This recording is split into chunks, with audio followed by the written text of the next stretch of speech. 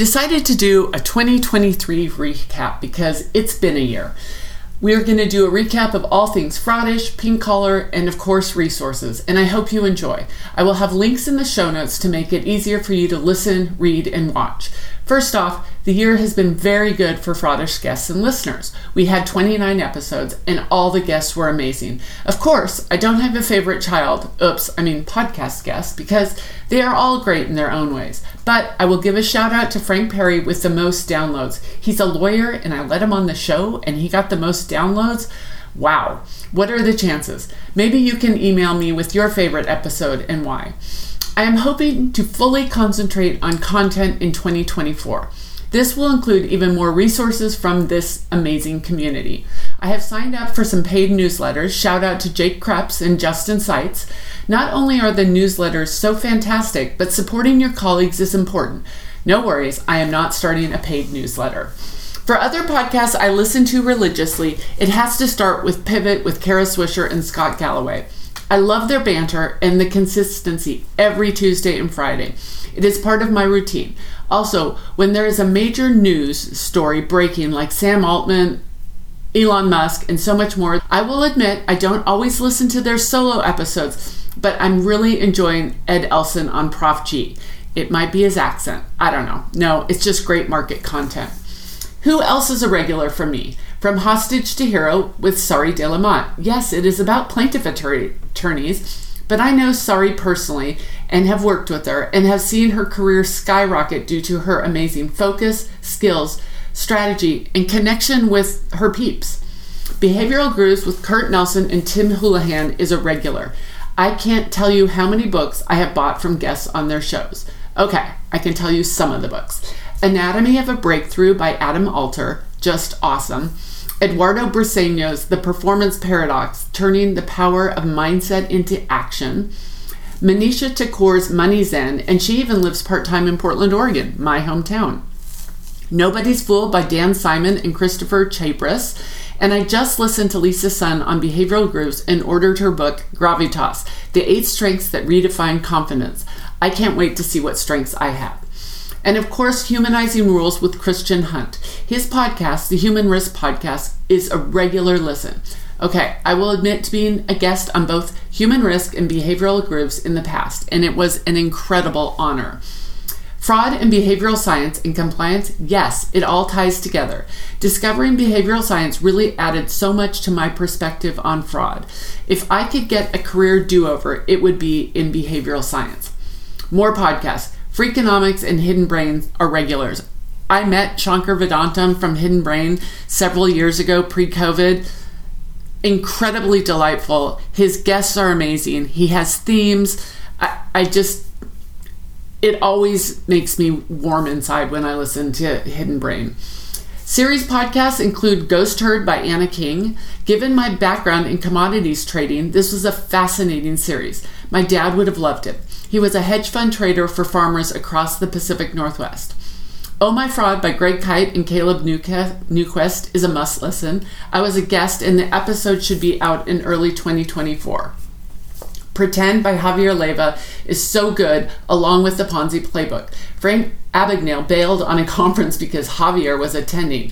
If you don't know about Abby Ellen's most recent piece on Frank Abagnale, I have attached it in the show notes. No, I do not show the trailer in Fraud and Pop Culture of Catch Me If You Can anymore. There are so many podcasts to listen to. It is hard to list them all. I try and walk between 15 and 20,000 steps a day, and that is how I get to listen to so many. A book I have to give a huge shout out to is Number Go Up by Zeke Fox. I found him on Twitter. No, I'm not calling it X. Francine McKenna did a book reading with him recently in Philadelphia, and I would have loved to have gone. Her tips are always spot on. I read his book before Michael Lewis's Going Infinite and am so glad to have read it. It's a must read if you are interested in crypto. He gives you amazing perspective on crypto, the hazards, the players, and it keeps you page turning until the very end. I really can't believe this is his first book. Zeke is a journalist, and I can't wait to read what he writes next. I just started Jared Bibler's book on Iceland's financial crisis, Iceland's Secret, and I hope to have him on Fraudish. I am 20 pages in and am absolutely hooked. Okay, so now to fraud and pop culture resources. I listened to Patrick Radden Keefe talk to high school students in Portland, Oregon on public radio earlier this year. Wow, what an amazing talk. It was a driveway moment. I love his writing, but what I love most were the questions by the high school students and his answers. You should take a listen. I didn't realize he had a series podcast too, Wind of Change. It was a really interesting story. Patrick Radden Keefe actually went to law school, and I don't hold that against him. One question he did answer in the interview is that he is more scared of billionaires with their lawyers than, say, drug dealers. I found that illuminating. The Rogues Gallery by Keefe is a great series of his long-form journalism. I hope to do a book club with Joe Irvin on it. Do you hear that, Joe? I could go on and on about the content I consume this year. We are in such an amazing time with so many people producing, writing, and developing stories that are so important in fraud and investigations. Okay, a huge highlight of the year was the fraud retreat with Joe Irvin. She knocked it out of the park again. And actually, it's a family affair. Her son Benjamin, watching him grow up, it's just, I can't tell you how delightful it is. Her dad, her mom, it's an honor to be part of this group. Next summer, I am actually going to sponsor the happy hour because I'm just so proud to be part of the group. If you haven't attended it, please put it on your calendar and it will sell out. It is a bespoke event that is curated with not only excellent content, but with a warmth that doesn't usually happen at conferences. We played with Legos at our tables this year, and it was so much fun. I hope to see you there. I didn't think this recap would be this long. A huge shout out to the many connections and contributors of fraud content on LinkedIn.